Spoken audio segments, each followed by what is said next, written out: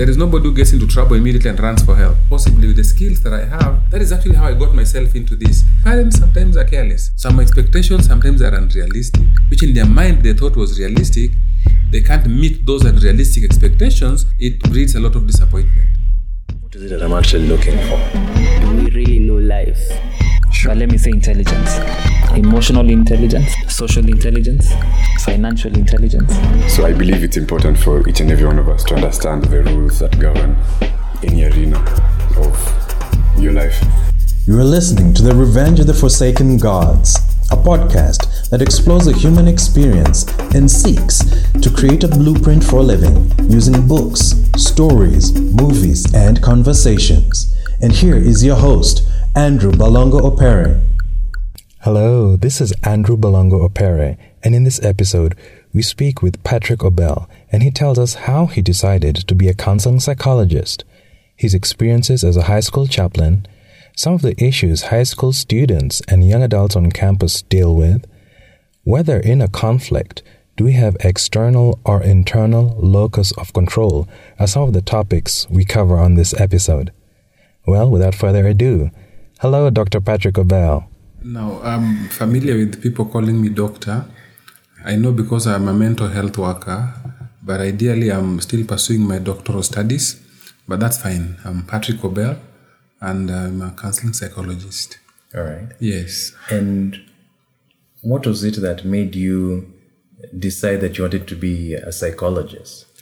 Now, it was not an obvious path for me initially because I have a background training in applied chemistry, which I did work in a laboratory for a while as an analytical chemist. And then because of my involvement with church work, I actually went to a Bible college to study ministry. So I studied theology. So I resigned from my previous work to be able to go and study theology because I desired to get engaged in ministry, but a little bit more prepared. So that is why I considered training. I had already been involved in a lot of ways, but then I thought to engage a lot more, I need training. So I trained in theology and served as a pastor, which I still do even now. I am still actively involved in pastoral work. So now do we call you Pastor Dr. Patrick Obel? You should ask how I practice. I call myself a psycho-spiritual practitioner. Because I integrate spirituality with the psychology that I've learned in the work that I do. Wow. So that is how I call myself. I'm a psycho-spiritual practitioner. So in my work as did pastoral work, of course I kept encountering people. And one of the things that people don't realize, even in a church front, is that the pastor's big work is not preparing and preaching sermons, which many people seem to see. Every Sunday, the pastor comes to preach, and maybe he has prepared to preach that sermon. So one would think that the pastor's work is basically to read the Bible, prepare sermons, and preach. But I discovered that the bigger work is outside the pulpit, where now you're interacting with individual people, the parishioners, and you're engaging with them. They are coming to the pastor asking for help in different ways. And I could pray with many because they have different needs, and God hears and answers prayer, and I still believe in that because I've seen that happen a lot of times. But as time went by, there are times when we could pray over certain issues, and somehow they didn't seem to go. And I kept wondering, so what haven't we done? Is it because I don't have faith, or is it this brother or sister who doesn't have faith? So slowly in my pursuit to find out what is not happening right is when I landed on this psychology thing. Because I learned that, you can train to get to work with people a little bit more. And so I went to train to psychology, which I got to discover it's not better than what I knew, but it complemented what I knew. Because now I realize that I can have skills to how to engage people, talk with them, concerning their experiences. So some of the things they came with for prayer, I think with my training, I now changed my approach. So if you came to me and said, Pastor, I need prayer. I'm like, pray about what? And then you'll say, I want you to pray for me about this and that. Then I'll say, okay, tell me more about it. So now we engage in a conversation. And then I realized that there are certain things that we may not just pray, but there are things that you need to do or we need to do. So now that is the benefit I got in the study of psychology that I had, that I could now engage people at a very personal level, and we could still pray, and I still pray even today. But you see, in as much as we are praying, it is so that God can now help this individual to execute the things that he needs to execute, because there are things he needs to do, and he needs capacity to do some of those things. And that is now where, for me, prayer comes in, but the responsibility that the individuals that I engage have, they still have to engage in that. If it's a couple, for example, they're having issues in their relationship, there are things that they need to do as individuals. So just coming to my office, walking in and say, Pastor, pray for us, our marriage is in trouble. And say, okay, kneel down, let's pray in the name of Jesus. Now, that alone doesn't help. Yes. Not that prayers don't work, but you see, now I would call that an abuse of prayer. Yes, because we are now abusing that privilege that we have been provided, that we can actually pray to God. And so I would want to know, so your marriage is in trouble. So what kind of trouble? And so we will engage in what kind of trouble. And then you say, fine. So possibly, how do you think the trouble started? Yes. And how long has this trouble been going on? Yes. And what have you tried to resolve this trouble? Because definitely by the time they are coming for prayer, they have tried something. Yes. That is my experience. There is nobody who gets into trouble immediately and runs for help. They will come after they have tried something. Maybe they tried something that didn't work, and it could have worked, but maybe they didn't try it the right way. So I am able now, possibly with the skills that I have, engage with them and say, so this is what you tried. Yeah. So how did you try it? And they say, this and that. Perfect. And then you say, maybe there could be another way of doing the same. And so that is where my input comes in. So we try to work around that another way. And I've seen it work. So we pray that God will help these dear people to work their marriage. Because if they have been having trouble, they have been fighting in their marriage in some sort, and they are still stuck in it, it means to me, when such people come, there is a trace in them that wants this marriage to work. Yes. It may be faint, but there is something in them that really wants this marriage to work. And so we start on a positive note that we want this thing to work. Now, those who don't want it to work very likely may not come. Of course, there are a few who would come because they don't want it to work, but they want another opinion for somebody to give them permission so that it doesn't work. So that they tell you this and you say, that one can't work. Then they walk and say, you see, even the pastor said it can't work. So it's actually permission they're looking for, but they know this thing can't work. They don't want it to work. But a good number, they want it to work. So they would come with an issue because they want it to work. And so when you try and explore with them what it is that they have tried and with what level of success, then they are now allowing you and inviting you to bring in another perspective that possibly could help them work around it. And I've seen that work. So that is actually how I got myself into this. And now, because of my involvement and engagement with the different kinds of clients and people that I meet, I think it has been a fruitful journey. It is something I would love to do. So you said you have different clients apart from just your regular pastor thing. Church. Of course. Yes, I do have a lot of them. Okay. So after the pastor thing, which other areas have you worked in? No, I've worked, as I said, I still do pastoral work even now. Yes. And so that has a category of clientele that I would meet who will come to me as a pastor, but aware that I have a lot more that I could provide, maybe because of the other skills that I have. Yes. But then, because I'm a practitioner, there are many other people that I meet, and they don't meet me because I'm a pastor.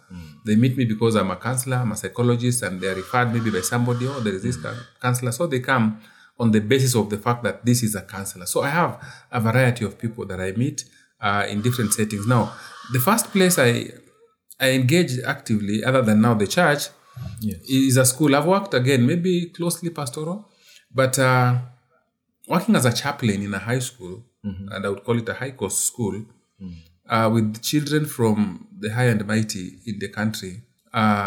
These are kids who had issues.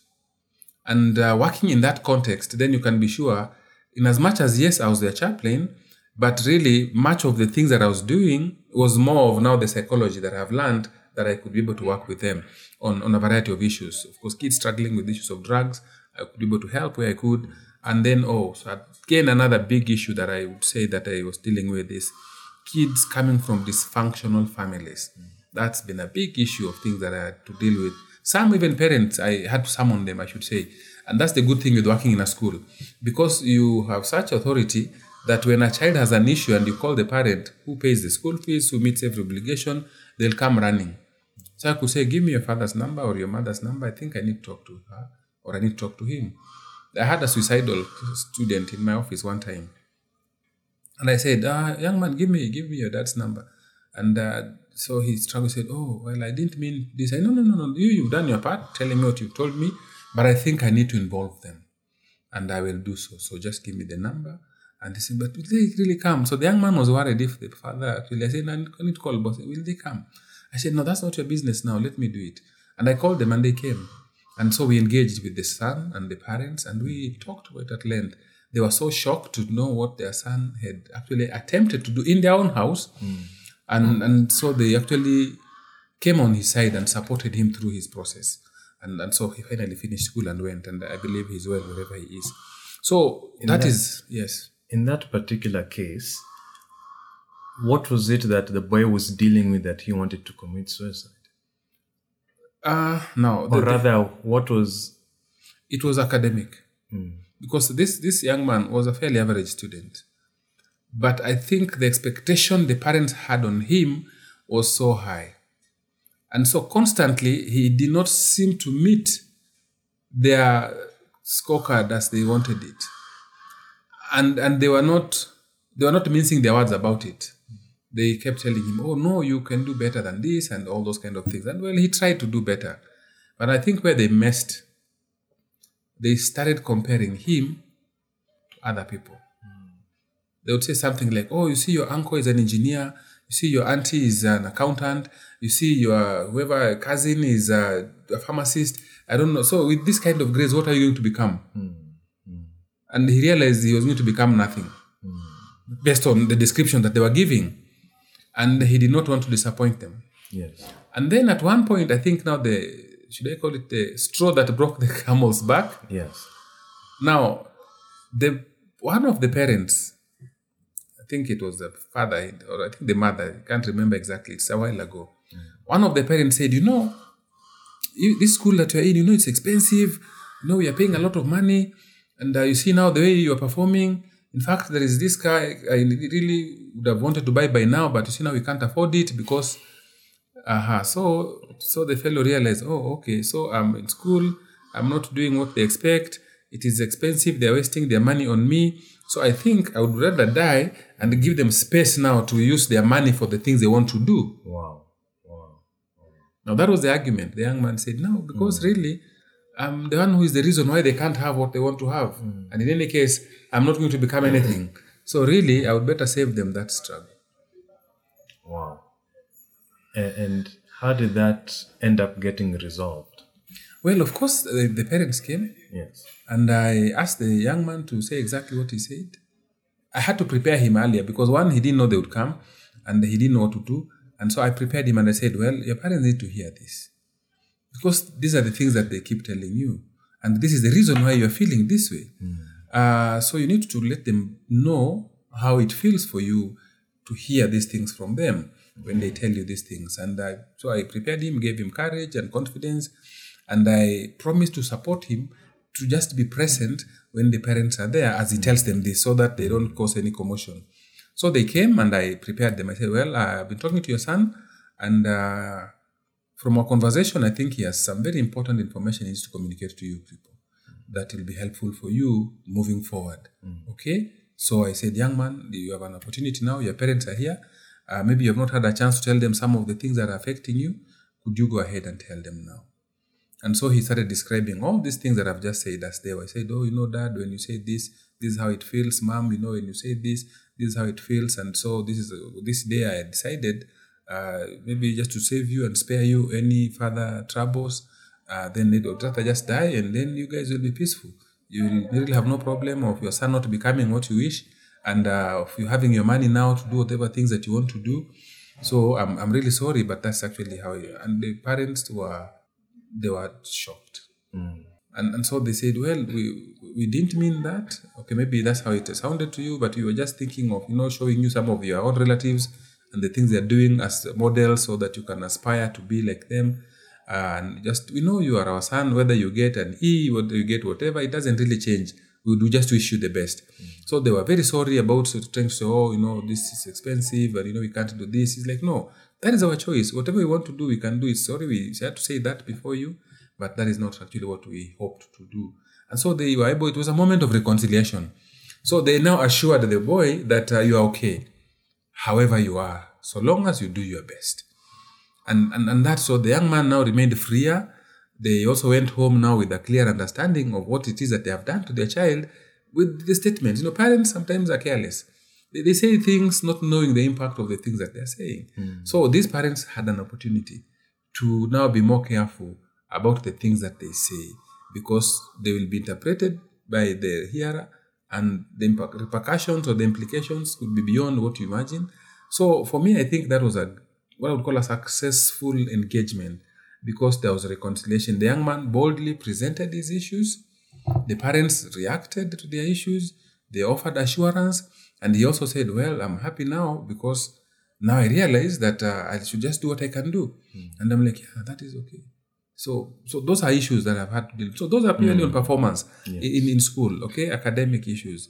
Well, of course, sometimes we have had to deal with the grief issues. Parents, maybe a child, you're told, the father was shot at the gate going to their home.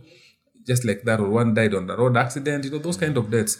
And so kids need to get information, so we have to work with them, support them through some of those experiences. So those are some of the issues that we were dealing with, issues of loss and grief, issues of academics because of the expectations that different people have, and of course a few times discipline issues which are drug related or other things related. So we've done that. I've also worked, and I'm still working now at a university, although I've worked in a different university from where I am now. And again, now dealing with the young adults, now that is a very unique area again, where I've had to deal with so many issues which are not necessarily spiritual, but they're just social issues. Yeah, relationship issues for the young people. Today, this boy and this girl are together. Tomorrow, they are not. And it's because one decided, I think I need to move on. And the other one is wondering, what didn't I do right? And maybe it's not about what they didn't do right. Or maybe, yes, there is something they should have done right. So there are all those issues. So we have now to provide a lot of psychoeducation to just help these young people to appreciate the stage at which they are, the prevalent challenges that they should be able to deal with at that particular moment. And so those are issues that we are dealing with. How do you handle when somebody leaves? They rejected you because that's how it appears, a rejection. Yeah, but you see, people have different preferences. Maybe they needed you for a season for whatever reason, and that season is over. So they need to move on. Not because you have anything wrong that you've done.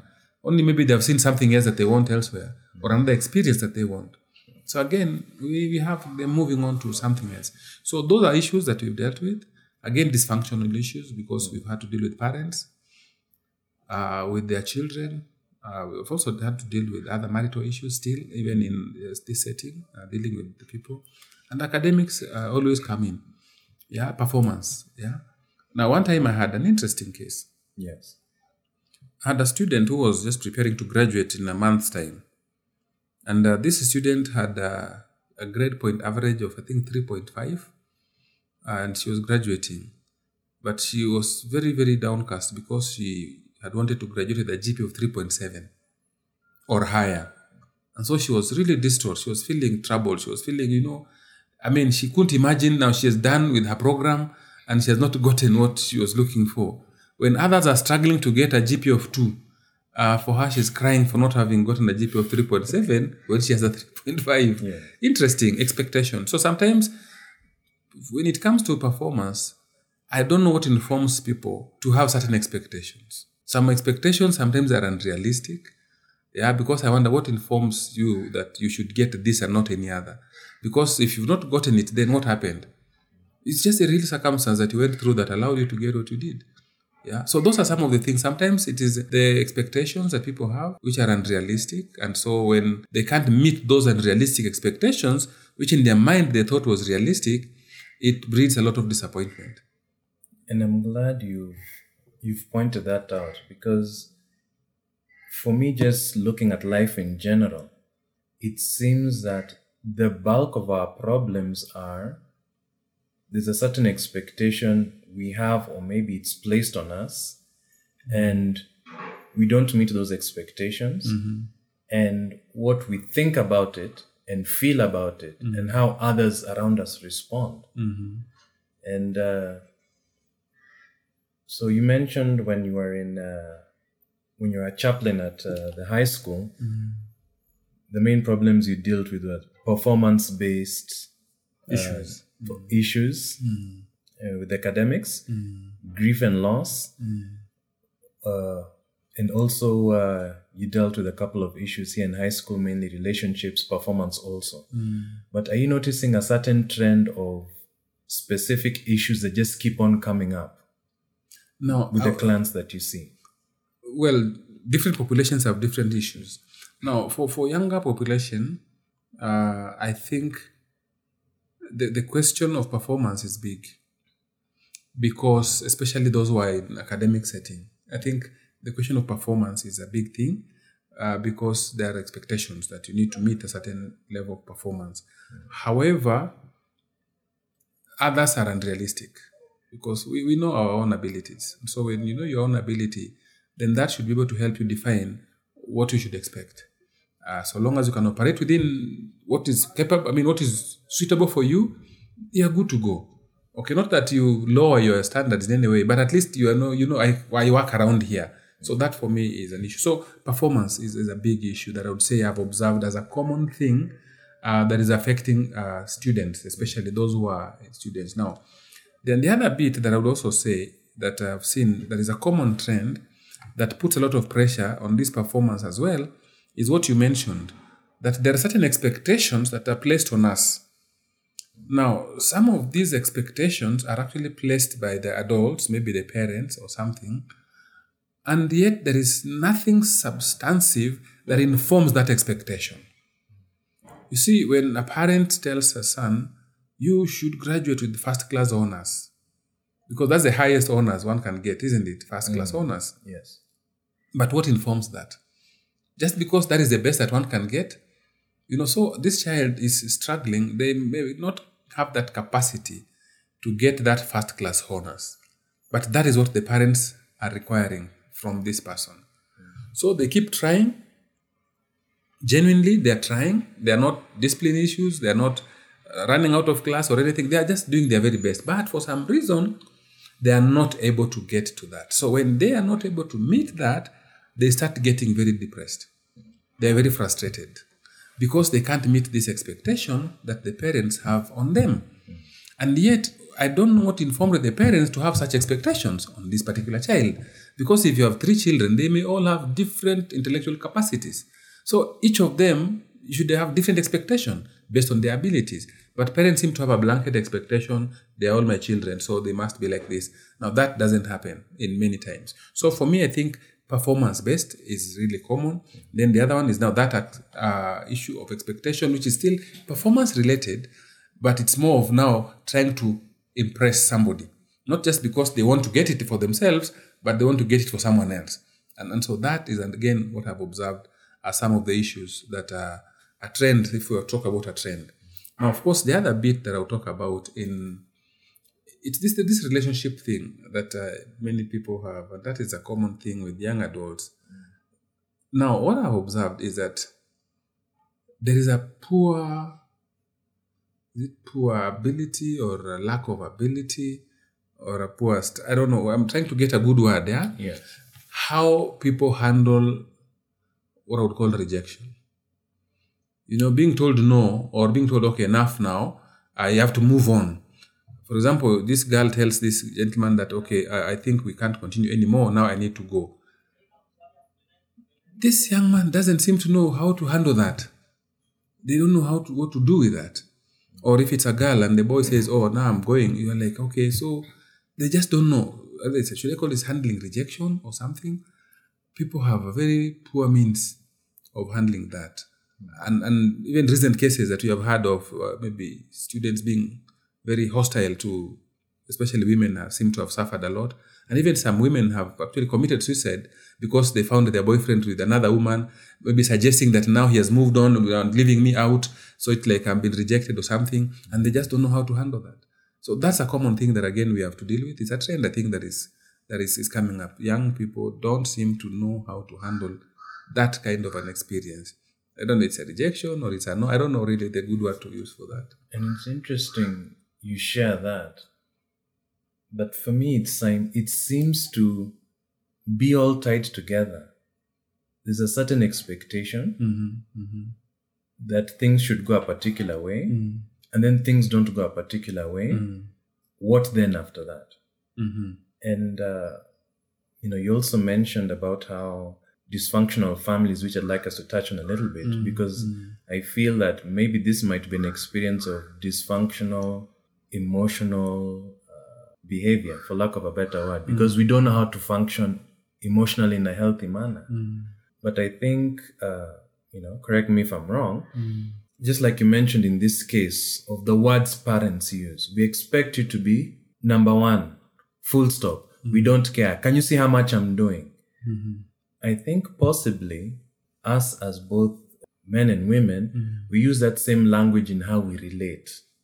But because our parents are always there, if we fail, in quotes, they can just look at us with a bad eye and just, withhold love or withhold some certain privileges that we used to have before, and they attribute it to that failure, that because I didn't perform at that time, I've withheld this.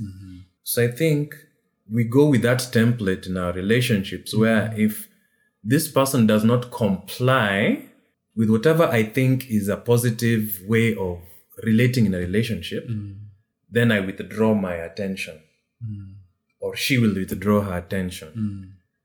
Hence, doing the same punishment. So, I don't know. What do you think of that? No, I will agree in a sense. Yes, there are expectations. And that is where I have said before, what informs the expectation? Because that expectation may be misinformed. And this is my common phrase when I'm dealing with young people who have been in a relationship, or they're in a relationship that doesn't seem to be working. I ask that question, is this your wife? And of course they say no. And I say, if she is not your wife, then you are in competition with others for her. And if you are not her husband, she may still be sampling to find out where she would settle. And so you just happen to have been part of that journey for her. You have served a purpose in her life. Yes. And that is okay. And she possibly has also served a purpose which you can learn and grow from and move to something else. Because now you are better prepared to handle any future relationship should another one come. Just the same way this one came. Because possibly, yes, there are things you didn't do right, which you need to evaluate as you reflect. And then given a chance again in future, you know things that you will not need to do or you need to do. Or even if the same woman was to reappear again in your life for some reason, now you know what not to do or what to do because of the reflection. Now, people don't spend time to reflect and find out what might have happened. And you see, when you talk about locus of control, there are many people who have an external locus of control where all that happens about them, they're not responsible. It is somebody else out there who is responsible. Oh, that girl was not serious. Oh, that girl was not this and that. Oh, that girl did this and that. Now, forgetting that, what did you do yourself? There could be something that you did for which you can take responsibility. And that is what internal locus of control will help us. Looking inside us and saying, okay, what have I contributed in this? What could I do differently or what could I have done differently? Then, if there was anyone to blame, what a portion of blame can I take for this? That is being accountable and taking responsibility. Now, many people don't want to do that. They want to blame somebody else. Them, they're fine. Them, they're okay. They're offended. They're victims. They're grieved. But they don't see how they're offenders. How they are the reason why things went the way they went. You know, it takes two to tango. So if one does their part well, then the other one also does their part well, then this thing works in harmony. But if one doesn't do it well, even if that other person does everything excellent, and I don't do what is excellent for it to work, it will not work. Equally, I could as well be as excellent as I can, but if the other one can't work on their issues, then that's okay. Then I have nothing to blame myself for. I have nothing to really be mad about. I'll just accept the reality that, okay, it did not all depend on me. Whatever depended on me, I did. But now what was beyond me, there is nothing I could do about it. And then you accept the fate that has come your way. So that is one bit that I observed, that many people are not maybe able, or they don't know they need to do that self-reflection and evaluate, so that they can know at what point am I accountable, at what point am I not accountable. And that is why we are having all these issues that we are having, that every other time it is the other person to blame. And you see, once it's the other person to blame, that's a very easy thing. It leaves you in a very good place. Yeah, because you are fine. You have been hurt, you've been offended, you've been aggrieved, so you can find sympathy from somebody. And that is why when I'm dealing with couples presenting issues, I prefer to hear the side of both of them, whether together or independently, but at least I would want to get the two perspectives. I don't rely on just one perspective, because everybody will present their best, how they are victims. The other one also, when they come, for example, if a boy talks to you about a certain girl, you also want to see that girl that he's talking about, because of the kind of things that are being described. You're like, what? I would also love to see who that is. Now, when the other person comes, they're totally different from what you had. And when they give you their story, you are like, are you talking about the guy I talked to? Because again, it's so different. So that's my observation. Yes. But you see, when people are able to own up and take a responsibility and say, I think I should have done this. I think it's because I did this. Now I know. Now I see. Now, you see, that way you can get insight. Yeah, for counselors, we talk about an aha moment. You get to aha, it's like, now I see. This is it. I didn't know that. You see, now, people need to get to that aha moment where they realize, now I see. Now I get. Now, but if you can't get to that place of now I see and now I get it, then it is not you, it is the other person. Yes. And that is an observation that I've made. Thank you for listening to the podcast. If you have learned anything today, please share one takeaway that you've gotten from this conversation in the comments below. And if you find this beneficial, please share with your friends. And until next time, please try and apply one thing that you got from this episode in your life this week to make your life more impactful. Thank you and have a great day.